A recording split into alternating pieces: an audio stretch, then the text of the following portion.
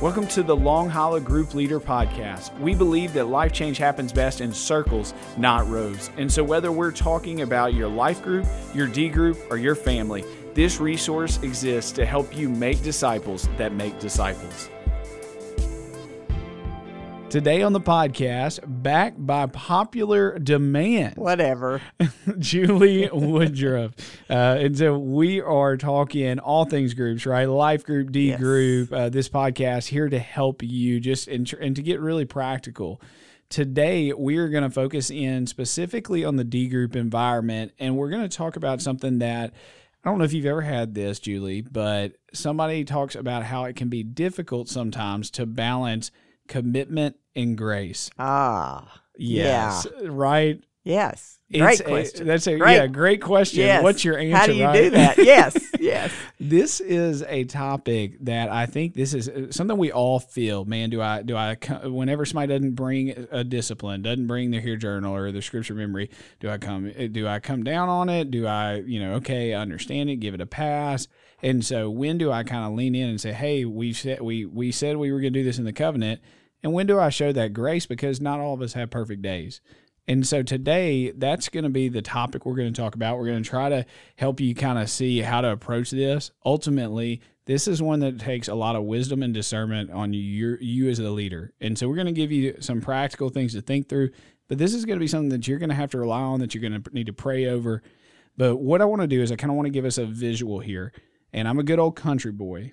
So this is and you appreciate it, both from our Louisiana roots. That's right. Going on here. That's exactly right. This is going to be a country boy illustration of how I think about balancing grace and commitment. Okay. So if you ultimately, these are not exclusive. You need both. If you have commitment though with no grace, it is going to be legalism. It's going to lend towards legalism, where we think we have to earn our salvation. Mm-hmm. And then the other side of it is grace without commitment is going to be licentiousness. It's a big word from a boy from a big word. That's impressive. That's actually. right. Yes. So legalism and license or licentiousness is this idea that, hey, I can just keep sinning because grace abounds, which Paul tells us is not we're supposed to, is not how we are ought to live. And so ultimately, here's the country boy illustration. These are ditches on a road, and balancing it is where we stay on the road in the middle. Legalism on one side, licenses on the other. If you get too extreme into the commitment with no grace, it goes into legalism. Too much on grace with no commitment goes into license. And so for us, what we've got to do is, how do we find balance? And again, the country boy illustration is, if you ever been in a dirt road, sometimes it has a rut, right? Mm-hmm. Because there's been past history where a truck has gone into a ditch or whatever. And so we all kind of carry in ruts that kind of lean us one way. So for me, if I'm going to err on one side, a lot of times it's probably going to be on too much commitment and not enough grace. And so I have to know, man, Vic, this is where I will go naturally on my own if I'm not praying through this. Yeah. Do you have a leaning between legalism or license? Yeah, honestly, when I think about my personality, it's more commitment, but boy, I want more grace. Right. And so I want to receive grace. I want to give commitment. That's right. funny. That is exactly right. But I do, the grace portion of that, I think, is critical, because I think if we just spend all of our time on the rules, that does not promote relationship. And a D group is about growing in the grace and knowledge of Jesus, but a part of that too is doing life with one another. That's and right. Growing in relationship. And so I have found in different groups that I have done that I came thinking that we were going to do the 1, 2, 3, 4, mm-hmm. and yet someone in my group was struggling with something, or we needed to pivot a little bit to say, maybe we just need to spend some time with you, or praying over you, or talking. Right. And so because they had a bad week, they had not done their Hear Journal, or because they had memorized their verses. And so we have to show grace, I think, in those circumstances, because if we don't, then if we don't prioritize grace, I think we find ourselves drifting, and we drift towards self dependence and self justification. Good. And so we want to remember that our effort doesn't save us, the discipline doesn't save us. You know what I'm saying? But we've got to create an environment where there are relationships over rules, because the rules are good and they keep us toeing the line, but the disciplines really are just a tool. They're not the goal. That's good. Yeah, that's good. Yeah, so that's that, and as you're kind of explaining, this is that a commitment without grace environment. And so when we have that, I love that idea of the self-dependent self-justification where we put it all on ourselves, which is exhausting. It's a burden. Yeah. What else do you see in those environments where if we as a leader don't, if we have all commitment, no grace, what else do we usually see there? Well, I think, we call them out, but we don't call them up. You know what I'm saying? Yeah. And so we find ourselves on that legalistic end of it where it's all about the rule and the condemnation that we use, it never pushes people to the cross. Jesus, there was the balance for him of grace and truth. And yes, as I said jokingly at the very beginning, I want to hold them to a standard, but they're weeks. I don't get my verse memorized. That's they're right. weeks, as far as my hair goes. That's exactly right. Right. That's exactly right. So I think it's important to remember that tension there. And I also think, I would ask you, what do you think is the danger of not prioritizing commitment? Yeah. So that's that flip side, right? And so I think, this one's easy. Again, if my tendency is to go towards commitment, it's easy for me to get excited about this one and say, man, you need commitment. This is why this is important. I think what you see is if you don't, you have a watered down discipleship group. Yeah. What separates it from a life group that maybe has people who come in or out? Like what separates it from, all the other areas in your life? The D group is supposed to be a place where it says, man, we are committing to a season of accelerated spiritual growth where we are going to pursue the Lord intentionally and at a level that most of us haven't done before. Right. And so whenever you don't have that, it's like, man, it loses what's so special about it and what makes it such a transformative season of your life. Mm-hmm. And so I think one thing I always think through is we never drift towards holiness. Oh, truth. Like I have never just woken up not given Jesus any thought and finished the day following him closer, having better intimacy with him. And it's never happened where, man, I just didn't really think much about scripture memory, didn't meditate on his word, but boom, I showed up to D group and I had the Sermon on the Mount memorized. Yeah. I've got an illustration that goes with that I think is hilarious.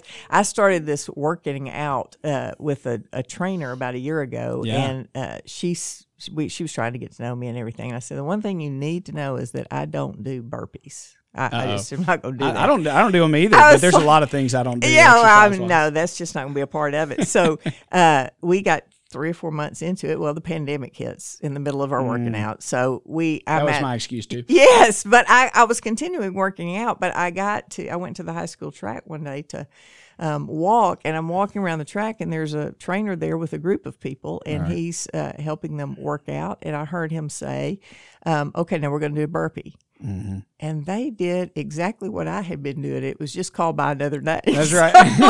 So here's the deal. It was good for me. You know what I'm saying? It was good for me. I didn't want to do it. Yeah. But she called it by another name. And yet what I didn't know was I was doing burpees all along. So we will drift. Had I not had that accountability in my life, I would have just done my own thing and I would have never followed through with it. But having that, helped me stay the course. And I just think that's necessary. Well, and you mentioned in there that it was a benefit to you. And I think that's the same with all physical exercise stuff. When we train and everything, I never want to go run. Right. I never want to go lift weights. I never want to do that on the front end. But on the back end of it, and when I see how much better I feel, I'm like, man, that was really good for me. It's the same when we train in godliness. Absolutely. That 1 Timothy 4, and that's what we want from people is, man, we don't drift towards holiness. Like you never can passively follow Jesus. It's an active, intentional thing, and that commitment is what helps us. We want something. Ultimately, we want something for them. It's not that we want from you.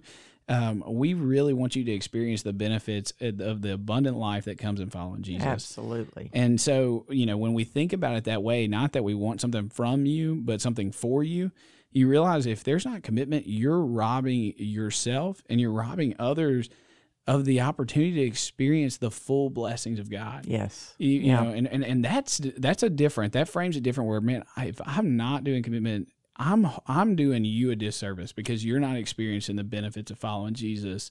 And so I want you to experience that because it's sweet. It's good. And I think that's the idea of commitment. It's not this, you got to prove yourself.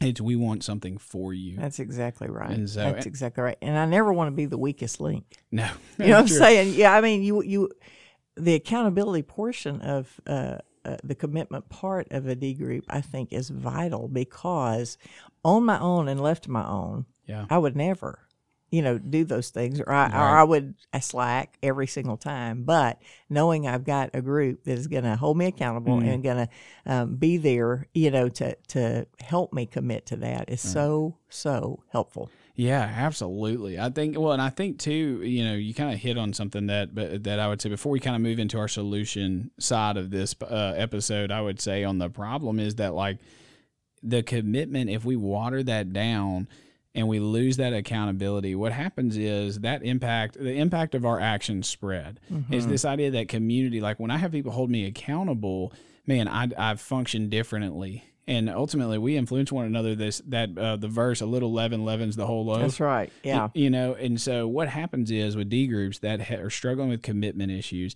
they didn't get there overnight. What happened is one person did it, another person observed it, the leader permitted it, and then the cycle continues, right? That's right. The second person came without the Hear Journal, and then the third person, and then we didn't show up. And so ultimately, when we don't hold the commitment, what happens is we rob the individual of experiencing the blessing of God. We rob the group, right? But then we rob future groups. That's right. Because what's introduced gets reproduced. That's so true. Yeah. If my group struggled with scripture memory, barely did it, my next generation one probably won't even include it. Absolutely. And so I just think so. We've talked a lot. There's the danger of grace with no commitment and commitment with no grace. And you see, those are those two ditches: the legalism, the license. And I think where I would start is know yourself. As the leader, you have those predetermined kind of leanings, those ruts for this country boy, right? That is going to take you to one end. Man, I'm always going to give grace, and I probably don't hold that commitment high enough. Or, man, I really love structure. I like commitment. I probably need to be more sensitive and be more grace-giving. Know that about yourself, and it's going to help you find that better balance. Because it's imperative, not just for you, but for your group, that you find that balance. Yeah. So we've done a lot of the problem. Hopefully we've put attention. And if you're listening at this point, you're saying, that sounds really difficult.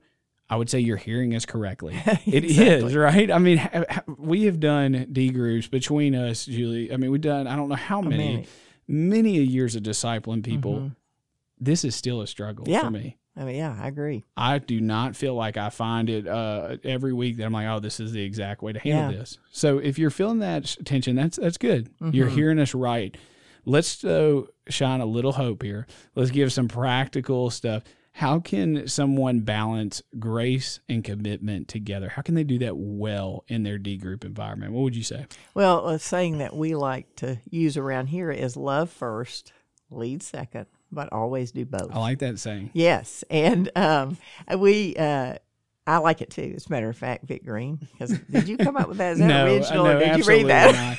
It is. I really champion it. Yes, you do. But I've got some good mentors that have shared that one with me too. But I love it. I think it is so true. Explain it for those. Yes. Why do we love it? What does it mean on our team? And how does that relate with our groups? Yeah, well, we always want to think about the person. And in a D group, we always want to think about the individuals. And we want to always love them first. And sometimes when we lead them, we have to say some hard things. We have to do some hard things. And if we've loved them first, then they're ready to receive what we have as we lead them. So we want to always do both of them. But also we got to always keep the person in mind. Yeah.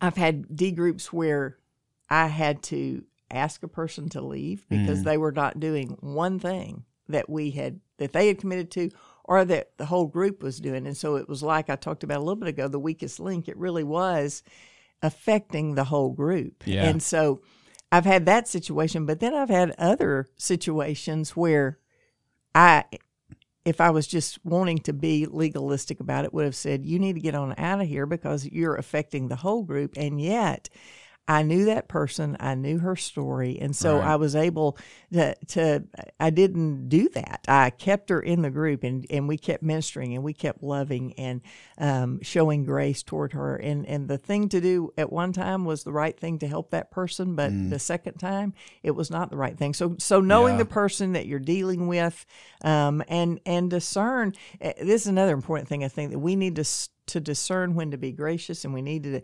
discern when we're being passive, because it's real easy. Nobody wants to have those conversations. No one. And if you do, then we need to have a different conversation. That's exactly right. So we don't extend grace because it's easier, right? It never is. We have to make those decisions because we love the person, but passivity in that situation harms them and harms the group sometimes too. So rather than saying, you're out of here, let's, pull them aside and have a conversation with them to just say, are you struggling with something that you're not sharing? What's going on? And always love first rather than, and lead second. That's good. Yeah, I love that, the gracious and passive tension there, because I think that's ultimately we're trying to figure out, man, is it right not to bring something up because they had a hard week, or because, man, like they this is an outlier, this isn't a pattern, or really is it just easy? It would be easier to just ignore it, to let it go. And I've done that well some days, but I've done that a lot of times where it really was just easy. Yeah. And so I would finish with what puts us in the ditch is not our actions, but our motives. Yeah. Ultimately, when we are too extreme in commitment and we move to legalism where, man, you've got to do this, and it's all about your performance, or license where it's just abusing grace, that's a hard issue. And I think for us, we've got to really ask questions to get to the heart of issues, both for us as the leader. When I feel a check in my spirit, and that's why that question you mentioned of, is it right or is it easy? Yeah. Passive versus being gracious, that helps. If you're trying to figure out, man, is this really just a commitment? Is this kind of my expectation, or is this really is it detrimental if we don't hold to this, or is it just kind of an extra thing that I've put on? How is it affecting the group? Exactly. Yeah, that's a great question. Yeah. You get to those, and it discerns for you, do I bring it up? But also, we've talked about this in a previous episode, calling up versus calling out, asking questions to them to figure out why they missed it. Yeah. Because there can be, believe it or not, there can be good reasons why you didn't have your scripture memorized that week. Right. Amen and amen. That's exactly right. And then I would say, if you're there as a leader, what I would recommend is listen to, why don't you get your group and listen to this episode and then talk about it. And just say, hey, how well do you think that we're doing balance and grace and commitment? Yeah. And just get them talking about it. And again, what I would remind you is our past experiences shape our present expectations. What you think is a good balance between grace and commitment is going to be different from somebody else. And I think and that's going to help you understand where somebody's coming from. Yeah, you may have a more heavy commitment lean, and they have a more grace lean. And what is balance, you just got to listen. And some people have a lot of past history there that has shaped what they expect and really what's even healthy sometimes. And so we just got to really listen and pray for wisdom and discernment and have compassion. That was that love first, lead second you're talking about. And then I would just say where you're off as a leader, where your ruts, if you will, and where you lean maybe to one ditch more often than not. Man, lead in confession and repentance. That's good. Nobody expects you to be perfect. Yeah. Nobody expects you to strike the balance perfectly. As we said, we struggle with it still today. But what's most powerful is when you as a leader, you lead in transparency. And the truth is transparency breeds transparency. That's good, yes. If you're real, they're going to be real. And so don't just sit behind being that leader, facilitator, really lead out and say, man, I haven't done this best. Yeah. Any final thoughts on helping our people balance that grace and commitment? I think it's all, as we've already said, but I'll just reiterate it, knowing our people. Unless without us knowing them and spending that time to invest in them, we won't. So that gets both areas, I think, and them understanding at the very beginning what we're aiming for, and even revisiting, what we're trying to do as a group and what we're trying to accomplish, and them, as you said, understanding this is we desire this for you. Yeah. This is for your good. That's really good. Yeah, I would say for Long Hollow, if you're a group leader at Long Hollow, man, if you have any questions, we would love to help. Julie and her team would be happy, because this is one of those places where I just need some wisdom and discernment. This is kind of a gray area. We'd love to walk alongside you. If you're a church listening in and you're thinking about yours, I would just kind of echo. You talked about it's important for the leaders to know their people. Same for our pastors to know their church and realizing, man, how I set up D-groups, how I talk about it. I need to realize that my people maybe are in an environment that grace abuse or grace, I've heard refuse, where it's overly commitment.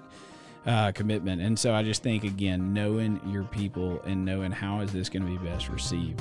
And so we are praying for you guys. We prayed before this episode. We'll pray again, because we know that wisdom and discernment is needed as we look to balance grace and commitment.